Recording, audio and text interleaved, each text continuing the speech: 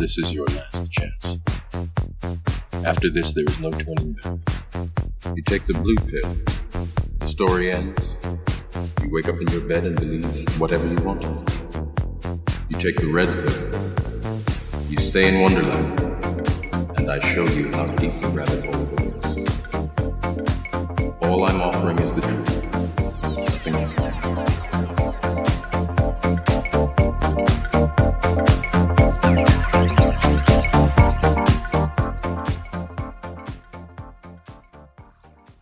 Welcome to the second episode of Fundamentally Mysterious. As you probably noticed, we now have our own intro music. Well, we didn't actually create the song. It's called Inspector Norse by Todd Terje. Anyway, hopefully we're safe remixing it / editing it under fair use laws. If this podcast ever becomes popular enough for us to find ourselves facing legal issues over our intro music, I think that'd be a good problem to have. And as a quick note on the audio we sampled from The Matrix in that intro, I shared this clip with a few people to get their feedback, and my friend Matt pointed out that the term red pill has been appropriated by the men's right movement, which I wasn't aware of. So I just wanted to offer assurance that we're only alluding to the red pill in its original context as a symbol of truth of reality. Just chalk that up to an unfortunate coincidence. So in this episode, hopefully you'll notice fewer of the ums, the ahs, the you-knows, and the pregnant pauses that were kind of pervasive in the first episode. We're still refining our process around preparing for these discussions and more generally just getting acclimated to the presence of microphones while we're trying to have an organic conversation. Lastly, I just wanted to make a small correction. I provide a quote that I thought was from Derek Parfit himself, but it's actually a quote from someone else quoting Derek Parfit. Just thought I'd make a note of that. So in this episode, Ashish and I talk about a thought experiment called The Ship of Theseus. Hope you guys enjoy it. I think I'll just lay out a bunch of information and share some thoughts and key takeaways at the end, and Ashish, feel free to jump in whenever. So to explain this thought experiment, it goes something like this. Theseus, who is this character from Greek legend, don't know much about him, something with Crete and a boat involved, is sailing, and effectively what happens is they're sailing this boat over a long period of time. They need to replace a piece of wood on the boat because it rots, and they replace this one piece of wood, and then another piece of wood rots, and they replace that. And this process continues, and eventually they've replaced every piece of wood on the boat. And this poses the question, is this the same boat that they had when they departed? Most people's intuitions are challenged here, where we can recognize that materially the boat is made up of entirely different parts, and yet conceptually people have been riding on it the whole time. They never had to step off. It looks like the same ship, and yet we know that every component of that ship has now been replaced. So I think it's a pretty understandable thought experiment, and it has some implications in a lot of other contexts that are pretty cool to explore. So there's dozens of variations of this thought experiment throughout history and across different cultures, which really just seems like a testament to just how strongly it's been challenging people's intuitions for the ages. And actually, one variation I encountered a few years back, before we kind of dive into some of the deeper stuff here, was from this documentary about Noam Chomsky. You know who he is, right? Mm-hmm.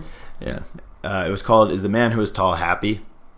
It was this animated documentary that was done by Michel Gondry, who's the director did Eternal Sunshine of the Spotless Mind. So it kind of had this fun abstract vibe to it.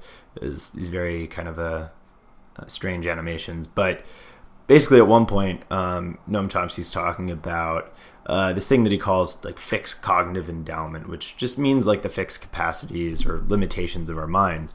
And as one example of these cognitive limitations, he mentions how we're susceptible to things like optical illusions, like the moon looking larger on the horizon than it does when it's up in the night sky. Mm-hmm. And then to go further, he talks about another example, which is kind of in the spirit of this thought experiment, the Ship of Theseus thought experiment, a little different though, where he talks about cutting a branch from a tree, like a willow tree, and then planting that branch, and a new tree grows. And we question, is this the same tree? And I think I'll actually probably throw the audio clip in from the documentary, since listening to him talk is pretty captivating. This is a tree Here's another question where it's good to be puzzled. How do we identify something as a tree? It's not so simple. So, for example, you plant a tree, say a willow tree, which is a good example. It grows. At some point, you cut a branch off it, and you put that branch in the ground. Suppose it grows, and it becomes exactly identical to the original tree. I suppose the original tree is cut down. Is that new one the same willow tree? Why not? It's genetically identical. It has all the same properties, but we know it's not the same tree. Why not? And I think it'll be useful here to mention even a simpler version of this thought experiment. I'm just going to give a few examples here before we move forward, just so I think the idea really sinks in. If we keep removing components from something, so say it's a car, at what point is it no longer a car? So you could take off the wheels, and we can remove the fender and the bumper and the windows and then the doors, and at a certain point we'll be left with maybe the chassis of the car, but then people might just say, well, that's the chassis of a car and not a car. Again, I think that these examples just kind of elicit the same kind of dumbfounding as the original thought experiment, where it's like, how do I really understand what an object is, or if it's the same object as another one. Anyway, hopefully at this point I've done a decent job explaining the crux of this thought experiment. Do you have any? Yeah, I don't know. It just strikes me as some sort of like a discrete versus continuous kind of problem, right? Like if you view it at any like point in time, it's very hard to say that for me to remove like the left, mirror of the car is now I'm going to not make it a car anymore. But like if you look at it from two very, very like distant in time points, I guess that makes sense. Then it's very obvious that at some point along that continuum, there was actually a point where most people would consider it to stop being a car, but it's very hard to pinpoint the location where that happens. Sure. Yeah. And that makes sense. And these thought experiments kind of go on ad nauseum. I mean, you can look at people who have lesions removed from their brain, and, at what point are they no longer them as you continue to remove these components. I mean, eventually you're not left with, any remnant of that individual, but at what point does that threshold get crossed? And it's definitely thought-provoking. So, and as I just kind of alluded to with that example of a brain, where this really gets interesting is when we recognize that this concept of replacing components can apply to ourselves. Mm-hmm. And it does in a very real way. So we as individuals have a very compelling sense of continuity despite lacking physical or material continuity. So we've all heard things like our skin regenerates every X weeks, or our bones take a lot longer to regenerate than other parts of the body, etc. But I don't think we fully appreciate the implication of these kind of pedestrian sounding fun facts. And maybe going down to a lower level, the atomic level, can make things a bit more sobering. Mm-hmm. So I came across this quote that said, studies at the Oak Ridge Atomic Research Center have revealed that about 98% of all the atoms in a human body are replaced every year. Now I dug a little deeper into this statistic, since I want to avoid perpetuating misinformation on this podcast. I'm being very careful about these numbers that we throw out there, and there actually is a fair amount of controversy over this 98% figure. And the research is from 1954, so I think that probably fuels some of the skepticism. And while there seems to be no debate that a large percentage of atoms in our body are replaced, people dispute the exact number. But anyway, exact numbers aside, it seems uncontroversial that our experience of continuity is misaligned with reality. The reality that the building blocks of our bodies are constantly being swapped in and out. I mean, we eat food, we drink water, most of our bodies are made up of water. It's being recycled very quickly. Conveniently, I think there's another thought experiment, we'll just bring another one in here, that cuts out some of the ambiguity around the exact percentage of atoms that are being replaced through organic processes, right? Like what I was just describing before. So I want to mention that, since I think it'll help crystallize this concept. And it's referred to as the teletransportation paradox, and this might start sounding familiar to you. And I'll quickly preface by saying that from what I read, it looks like the philosopher Derek Parfit is credited with like formalizing this paradox around 1984, but I always thought it came from Star Trek. The whole teleportation thing in Star Trek. And I think Star Trek predates when he wrote this, but anyway, maybe he's just credited because he kind of, formalized it first. But here's how it goes, and this actually comes from Derek Parfit's it's an essay of his called Divided Minds and the Nature of Persons. So I'm just going to read this quote. Imagine entering a teletransporter, a machine that puts you to sleep, then destroys you, breaking you down into atoms, copying the information, and relaying it to Mars at the speed of light. On Mars, another machine recreates you from local stores of carbon, hydrogen, and so on, each atom in exactly the same relative position. Parfit poses the question of whether or not the teletransporter is a method of travel. Is the person on Mars the same person as the person who entered the teletransporter on Earth? Certainly when waking up on Mars, you would feel like being you. You would remember entering the teletransporter in order to travel to Mars. You would even feel a cut on your upper lip from shaving this morning. So what I like about that is I think it's just a more concrete example of if we can just reconstruct someone atom for atom, are they the same person? Will they have an experience of continuity even though materially there was nothing continuous about it? I don't know, I really like that. And even though teleportation is a thing of science fiction, I think the philosophical implications are entirely relevant and worth considering. So, back to the Star Trek example, just as we question, which Spock is the real one, the one who arrived at the destination or the one who was effectively disintegrated after entering the machine, we should find ourselves asking questions like, am I the same me as the me from 10 years ago? Considering almost all the materials in your body have been replaced. And yeah, I think it just really challenges our intuitions around our sense of self. You want to jump in with something? Yeah, I mean, I think a really interesting thing about what you just mentioned is that it's actually sort of different from the ship of Theseus itself in the context that there is really some moment where you don't exist, right? Like you literally are destroyed at some moment. So there actually is a break in continuity. Yeah. Whereas technically, like in the ship of Theseus, there's always just a piecemeal replacement. This is like an actual destruction and a complete replacement. Sure. I don't know exactly what that means, but it sounds like a very, very interesting. Yeah, I mean, something kind of aligned with what you're saying is think about, cryogenesis, or I don't know what the right term is for that, cryo something, when people freeze themselves and they die, right? Yep. And imagine they were able to be restored. I mean, I guess in a way there's a continuity because their body's still there, but, for all intents and purposes, they're not having a conscious experience, and then they're suddenly existing again just by virtue of all their atoms being in just the right place, such that they continue existing. But I think that this really gets to the heart of the fact that our sense of continuity and our sense of self is illusory. And I'm going to go a little bit more into that. But just a quick aside, I remember having a conversation about this whole teleportation thought experiment during a long car ride with some friends. It's actually Dwejan. And he said this.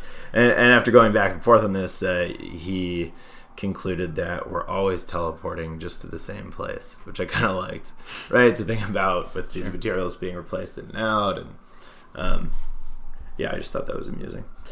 I guess at this point I'll just go into some of my personal thoughts and takeaways from this.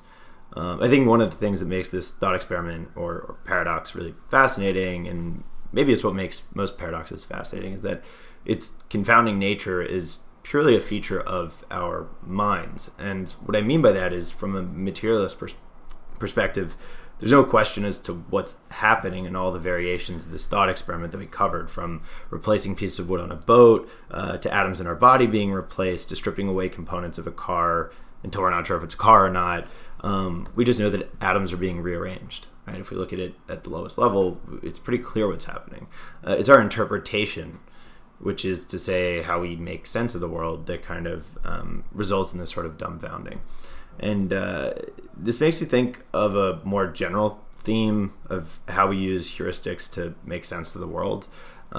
So, by heuristics, I think I really mean our intuitions, and because using these heuristics is efficient, but the trade-off for efficiency is imperfect accuracy, right? So we have these kind of shortcuts to navigate a very complex world, where our minds are just being buffeted by tons of sensory information all the time, and we kind of need these shortcuts, but occasionally there are kind of blind spots in these heuristics, and that can result in weird paradoxes like this one, where we can't quite wrap our head around what's true, and are these things the same or are they not? So I have a few more things to say here. Now, when it comes to applying this concept to ourselves, to human beings, it feels even more confounding than the example of the boat, since we have an experience of continuity, right? I mean, the boat we're observing from afar, it's an object, but now we're talking about ourselves and our own experience. And we definitely have an experience of, I remember what happened yesterday. I remember being a kid. And experience of continuity is really to say that we have memories. But I think that these memories kind of create this illusory sense of self, as I've kind of said before. And these memories that we have are encoded in neural pathways, something that's well understood. It's the pathways that really store these memories. And think about the atoms in our body being replaced.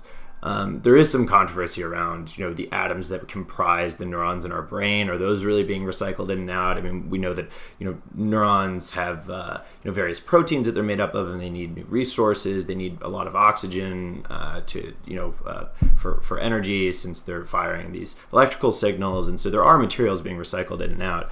And it's just unclear exactly what percentage of them is really being swapped out. But you can imagine them being modular in the sense that all the pathways are preserved, right? So the memories are still there, but the actual building blocks that are, creating the structure where the memories are kind of harbored, is being modified, and maybe over time is being completely replaced. Or, we could even go back to the Star Trek experiment, where the person who comes out on the other side of the teleportation has the same sense of, they remember everything from before, whatever, and yet they were effectively just born, right?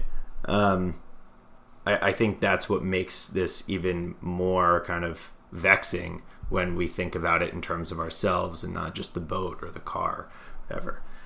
And just another note on memory and identity. Ashish, I think we're both familiar with some Oliver Sacks stuff. He kind of details working with patients with all different types of disorders, such as severe memory impairments, either in forming new memories, recalling past experiences, or both. And these impairments are so bad that in some cases these people don't even really know who they are.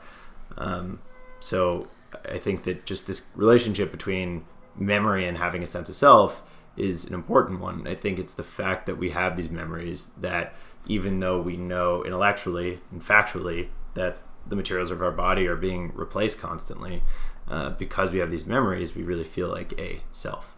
Right. Yeah, I think you're talking about one of the stories was about anterior grade amnesia or something, right? Anterograde amnesia. It's okay. Yeah, and essentially the point being that this person, I think that's really interesting to think about in context of Theseus' ship, right? He essentially didn't have any parts of him replaced, except his entire memory from the past is taken away. So essentially his body is the same as any other normal person's body, but it's really the memory itself that constantly goes away, and what that says about a person. Right? Yeah, and I think our sense of self is very much coupled to memory. It seems like, right, so anterograde is not being able to form new memories, I think. I really hope I don't get this wrong. Yeah. And retrograde is kind of the removal or destruction of past memories. Right. And there are even patients, like this famous patient HM, who had both. I think he had brain surgery for epilepsy, maybe. They removed part of his medial temporal lobe, and that resulted in, I could be getting the details wrong here, but that resulted in this very rare case of having both the inability to form new memories and couldn't remember anything from the past. And so this guy was effectively constantly living in the present. Yeah, if you look at the ship as like just a point in time, obviously like it exists and it is a ship, but like it only matters when you're viewing it over a long period of time. In the same way, like a person, if you're viewing them at that moment, if you're talking to a person with anterograde amnesia at that time, very clearly that's a whole person or whatever that you're talking to. But then in reality, you talk to them the next time and they've completely forgotten every part of your conversation, and therefore it probably it's very different from the kind of communication you can have with another person. Exactly. And it makes you question when you're interacting with that person. It might not even feel experientially like you're interacting with the same person, and the reason why you and I talked a week ago, or you have friends that you talked to 10 years ago and you know you're talking to the same person, is everything to do with the memories that they have. So there's a lot of different directions this conversation can go in. Just one other thing I thought we should cover were just like some of the moral implications of this. I mean, clearly, you know, there are a lot of philosophical offshoots of this, but specifically in terms of morality, there's a few things worth saying. Derek Parfit, the guy I mentioned earlier, who kind of formalized this teleportation, he calls it the teletransportation paradox, talked a lot about the utility of internalizing this illusion of self, like really understanding that that's what's happening. And just to summarize, because his language is a little overwhelming, and I think it can lead us to questions like, why value my own well-being over the well-being of any other person? And that seems to be... I can see how that takeaway would come from kind of internalizing this view that, you know, our sense of self is kind of an illusion. And it seems like this connection between relinquishing ego and general quality of life improvements and finding some kind of moral truth is kind of a recurring theme in moral philosophy and in other, you know, ancient philosophies and Buddhism and stuff like that, and in mindfulness practices. I also wanted to throw in here that Sam Harris, who I'm sure people know I'm a big fan of, in his book Waking Up and a few other places, he cites his experience with MDMA when he was in his teens, I think. These experiences were kind of accompanied by a sense of ego loss and this feeling of boundless love, and had a strong influence on some of his positions on moral truth. So I just thought that was kind of amusing. But yeah, I mean, I see this cropping up everywhere, this kind of relationship between recognizing that the feeling we have of being a self is not aligned with reality, and that having some profound moral implications. And I'm not going to pretend to have a rigorous understanding of all these positions, but definitely worth exploring if people are curious. Anyway, to wrap this up on a lighter note, clearly this like thought experiment raises some really cool questions, which I touched on a bit, but I kind of thought it was funny when I found that there's a relatively recent controversy on this topic that's about an actual boat, which was funny just because it's like the original Ship of Theseus paradox that was from like 2,000 years ago. So here's a quote about this. It says, "The question of identity posed by the Ship of Theseus remains problematic even in the 21st century, foremost with wooden boats and tall ships, but also with structures.